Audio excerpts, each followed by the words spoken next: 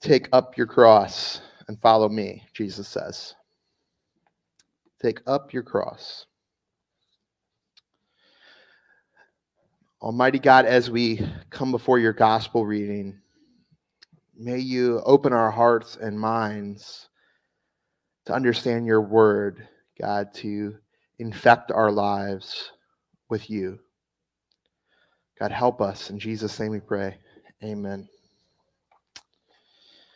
Yeah, so I'm a little worried I'm going to get in trouble today because I just been on a retreat and I've heard three days of great preaching, worship, small groups. I got to dive into time with other pastors, and man, it's just been great. And then on the way to the retreat and on the way back, I got to hear some audiobooks. I'm not like a huge reader, right? But I like listening to the audiobooks. And so I heard about 3 books. One was, I'm going to do a study here on the Christian atheist, which is people that say they are believers of Jesus, but living as though it makes no impact in their life, right? That's the Christian atheist. One is the Letters to the Church by Francis Chan, which, wow, is powerful. I mean, you read those words that he has to tell us about. He was basically this big mega church pastor out in California, and he's given it all up, right, to church plant here in America in small group settings. And anyway, if you get a chance, read the book. And the other one was a book called Boundaries by Henry Cloud.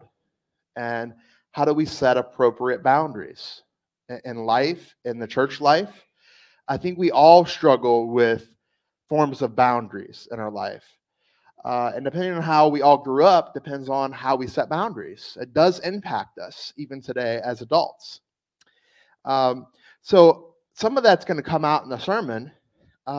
Because originally I was going to have Amanda preach today, because I'm like, it'd be great for you to preach. I've been on this retreat, but she has a lot with, she's going back to seminary along with her job here and then being a mom. So here I am, and it's the first time she's ever told me, well, you have more experience at preaching than I do. So I appreciated that.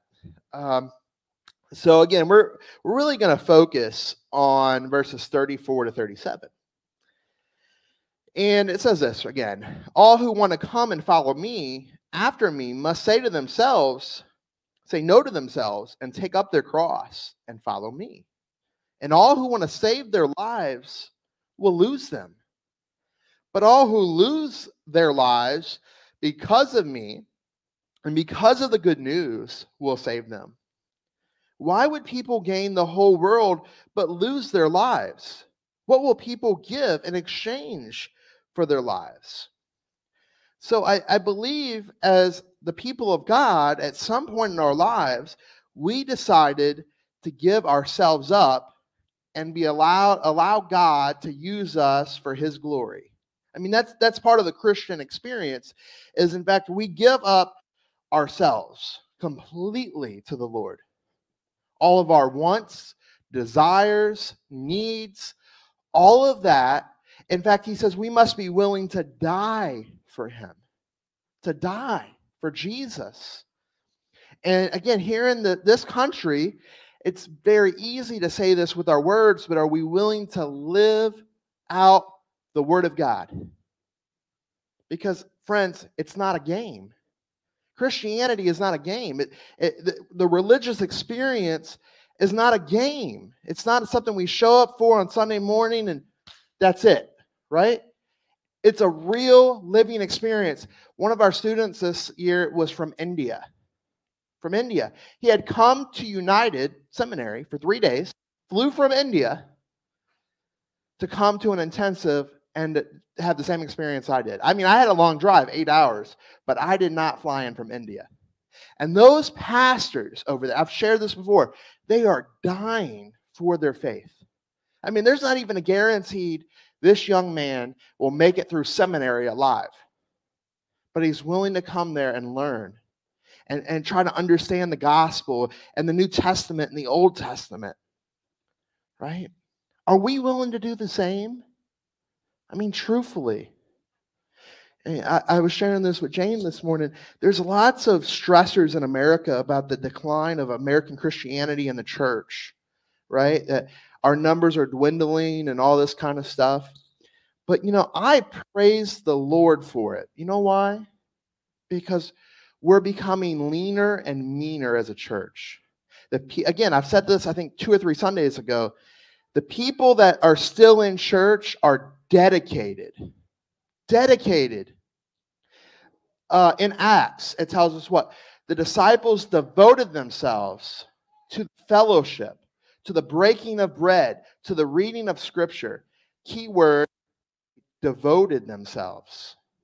Devoted. How many of you this morning are devoted? That's what we need the church. We don't need pews full of people that are not devoted to the Word of God. And it's not about what pleases me. It's not about what pleases you, right? This whole experience that we have together as one body of Christ is to please the Lord. To please the Lord, period. And it can get really troublesome, right? Because who has things they like and don't like, right? Everybody in the room? Yeah? We have hymns we like. I told you this morning, that's my favorite hymn. My favorite. We could sing it every Sunday. I'd be happy. Right? When I was growing up, that was like the battle song of my faith. Oh, for 1,000 tongues I sing, my great Redeemer's praise, the glories of my God and King. Right? It is an incredible hymn. It was played at my ordination service. Okay? All of these special things. But guess what? It's not about me. It's about what is pleasing in God's sight. Pleasing to Him. How do we deny ourselves, friends? How do we deny our American culture in some ways? Our driven culture of consumerism. I mean, we are consumers. Us middle-class people, as we're talking about the economy right now, it's the middle class who drive the economy, right? We make purchases, we buy cars, we buy homes, we go to Walmart and Target when we need stuff and we get it, right? We have credit cards, probably shouldn't have those get you in trouble, but we drive the economy. But Jesus tells us that we are to give up everything for Him. Everything. Our drive for succeeding in this world should be a drive to be for Jesus. I mean, as Paul tells us, right? That all things, every part of me is for Him. We have to deny ourselves and do our best to not live in perpetual sin, right? And I understand. In our theology, we don't believe that we can ever be perfect. But Jesus did tell, and we're going to have to wrestle with that together. John 8:11, right? He's at the woman with the well, and He says, go and sin no more. Go and sin no more. That in fact, that this woman who lived in sin, did He really think she could go and sin no more? Well, I think he was telling her, we'd have to really dive into that. But it's the heart. What is your heart saying? Is your heart saying, I'm a believer of Jesus. I can do whatever. I basically do what I want, and then I'm going to confess my sins, and I'm fine. Is that what it tells us?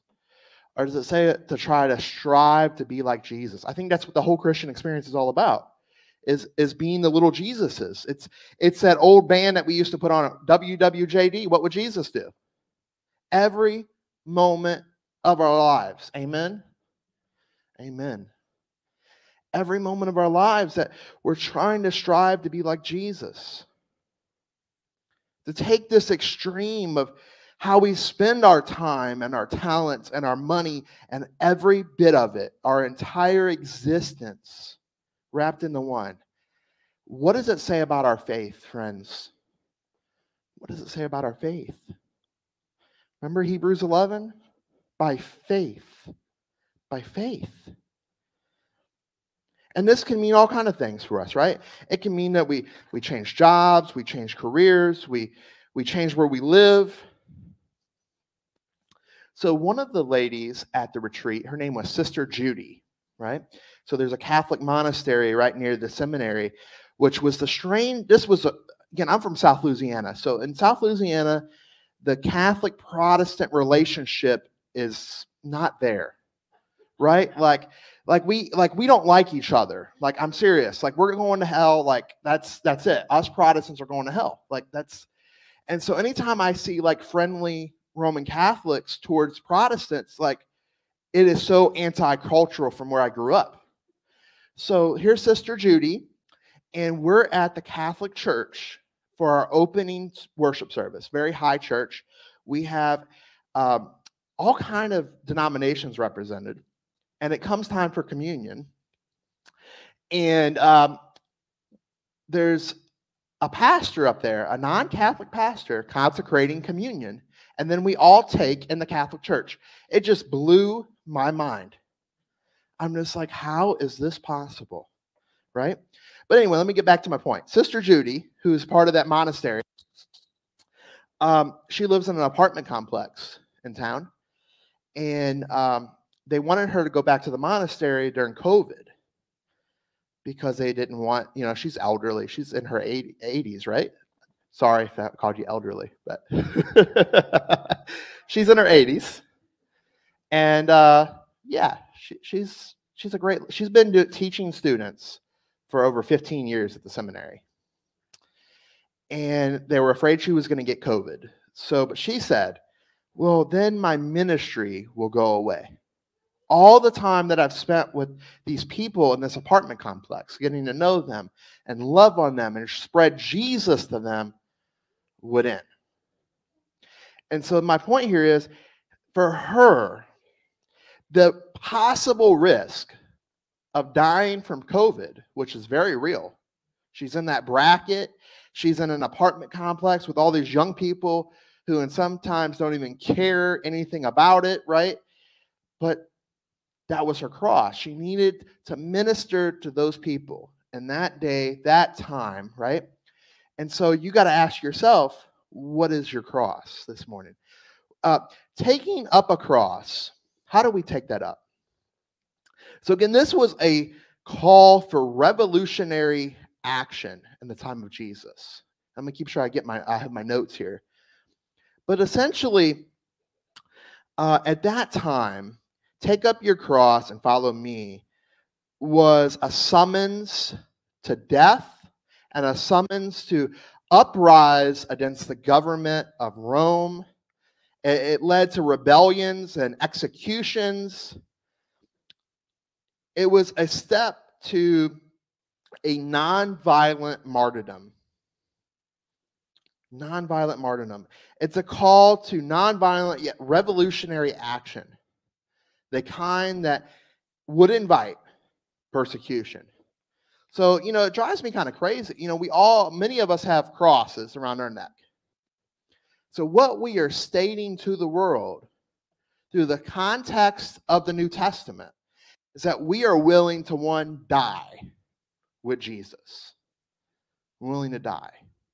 We're willing to take up a revolutionary arm of nonviolence, not one with a sword or a gun, okay, but to die for Christ. There are some crazy people in this world. I was watching a documentary of this Christian group somewhere out in, I think it's Oregon, which there's always crazies out there, right? And they're like training their congregation to like be a military force. That's the opposite of the gospel. I mean, I'm a gun owner, right? I'm pro-gun. I'm a Southern boy. Of course I have guns. But that's not the point of the gospel. Like, the point of the gospel is to be willing to give it all for Jesus. And so, we're all going to have to struggle with that. How do we give it all? How do we truly make earth as it is in heaven? as believers of Jesus. I mean, that's our prayer every Sunday, on earth as it is in heaven. How are we actively doing that at First Lutheran Church? How are we? I listed all the ministries last Sunday that we're actively involved in to try to make this kind of change. But can we do more? Yes. Can we live more in faith? Yes, we can. So I'm gonna list to you kind of some things what a disciple does. There's 7 marks of discipleship, and you can write these down. I encourage you to. You can put them on your phone, and maybe at some point I'll send them out on an email or something. But there's 7 marks of discipleship. First, a disciple pursues a growing relationship with Jesus. A disciple. So that's all of us in here should be striving to be a disciple of Jesus. So the first one is we pursue a growing relationship with Jesus. We're intentional about how we spend our time in prayer, in study, and conversation with Christ. So again, in a relationship with your spouse, with your friends, with whoever you have a friendship with, how do you grow? Conversation. By the breaking of bread, by food. We had one student that was from South Korea, and he was sharing how literally when you invite somebody over to your house, it's for food. So will you come over for some food as the invite every single time? Like it's part of the hospitality. So again, I encourage you to eat together. Eat together. Talk together. Talk with Jesus. Have a conversation with him. Spend some time in silence. Study his word, friends. Study his word. You know, if you were to sit in a room and read this book cover to cover, how many hours do you think it would take you? That's all you did. A lot. 72 hours. If you were to sit in a room 24 hours a day, it'd take you 72 hours. Do you know most Christians, like less than 5%, will ever read this entire book in their lifetime? It's the Word of God, friends. Take the Word of God and read it. 72 hours.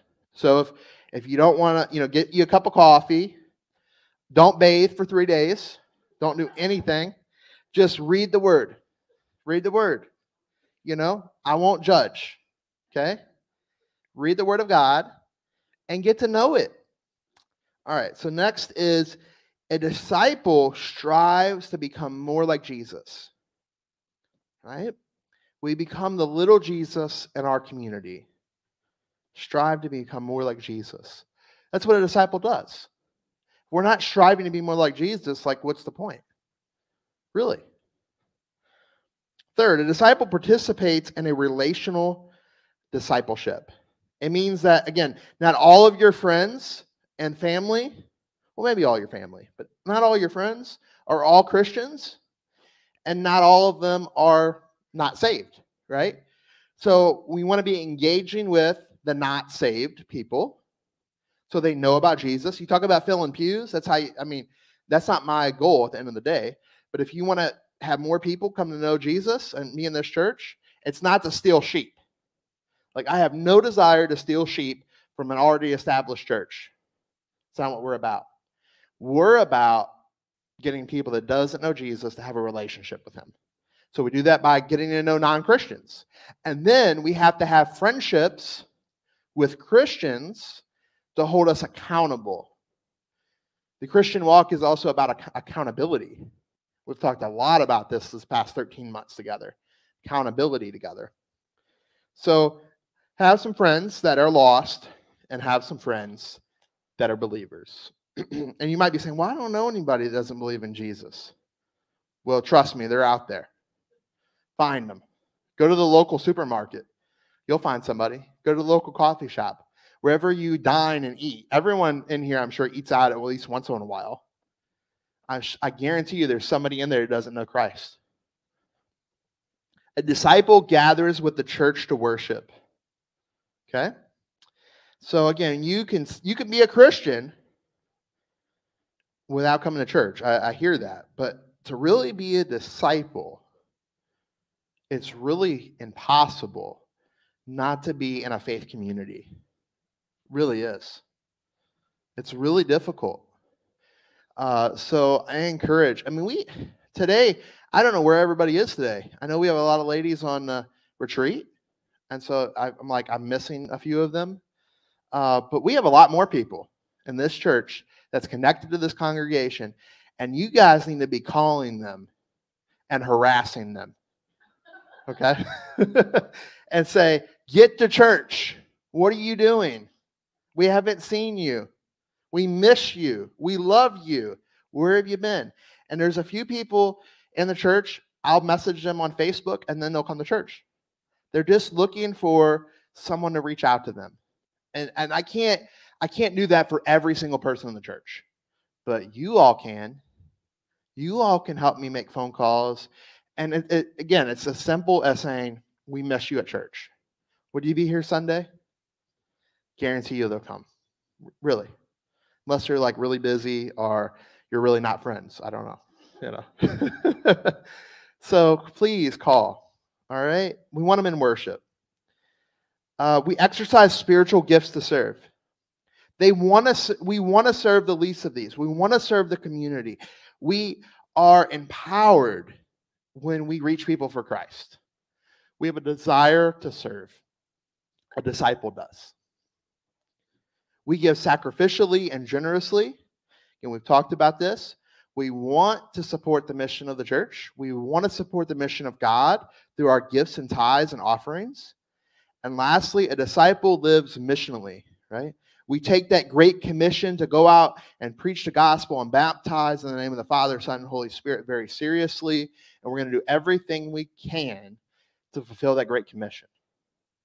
That's what a disciple does. So again, here are 7 things a disciple does this morning for you. 7 things. And you may be, if you're really honest with yourself, you have to ask yourself, am I doing all 7? How committed am I to the gospel? Am I a little bit? Am I not at all? Do I have all 7 down this morning? And you're saying to yourself, well, I just don't know where to start. Guess what? We have help. It's called the Holy Spirit. You can pray to the Holy Spirit, to God, and the Holy Spirit will help you. He will give you a heart to want to live missionally, to want to give sacrificially, to want to serve, to want to worship, all of those things that I just mentioned. God will give you a yearning for those things. There was a survey released 2 or 3 days ago now that said only like 6% of the Christians around the world really believe in the Holy Spirit in today's church. 6%. Now, again, over the years, we've treated the Holy Spirit as, again, the redheaded stepchild of the Trinity, right? Like, we don't talk about the Holy Spirit. We don't engage. We're not Pentecostal. We don't speak in tongues type stuff, right? We're almost like scared of the gift of the Holy Spirit. But the Holy Spirit is the gift from Jesus. I mean, he gave us the Holy Spirit. And so we need, again, any of those things you're struggling with, the Holy Spirit's real. The Holy Spirit is with us. In the Old Testament, God would speak from the sky. He would provide manna from heaven, right? And so when this happened, when the gift of the Holy Spirit was given to us, it's that physical reminder of God is still with us. Just as though God gave bread, manna from heaven, God gave us a Spirit to convict our hearts. And that moment of silence, those 5 minutes that we took this morning, I encourage you to increase that every week. Every week. Because when you silence your minds, the Holy Spirit will speak to you. I believe it. So being a Christian this morning, to take up our cross and follow him, is hard. It's hard work. It creates radical, life-changing change to us and to the earth we live in. But could you imagine if the disciples of Jesus, as all of us this morning, truly took up our cross and followed him? Took up our cross and followed him. How would this earth be changed? How would our lives be changed? And as we look at, again, that Hebrews 11 verse as well, and we look at the mothers and fathers of our faith. Again, all of you have those mothers and fathers that helped you understand your faith. And we can look at church history, right? Like Martin Luther King and William Penn and John Wycliffe and Martin Luther, and we look at all these people and we say, how did they do it? Faith. Faith. They took up a cross and followed Jesus.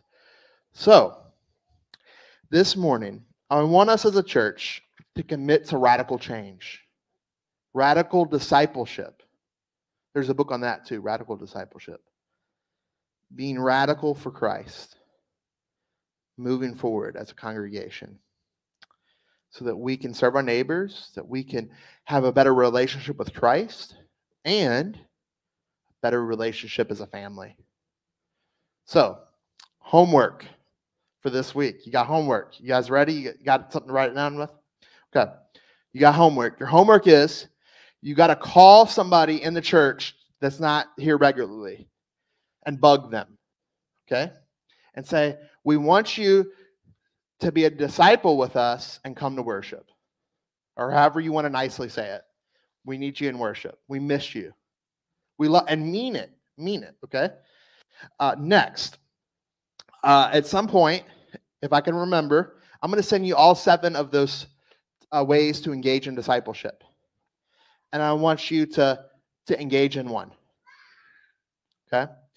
And lastly, so there's 3 things. The last one is spend some time in silence this week.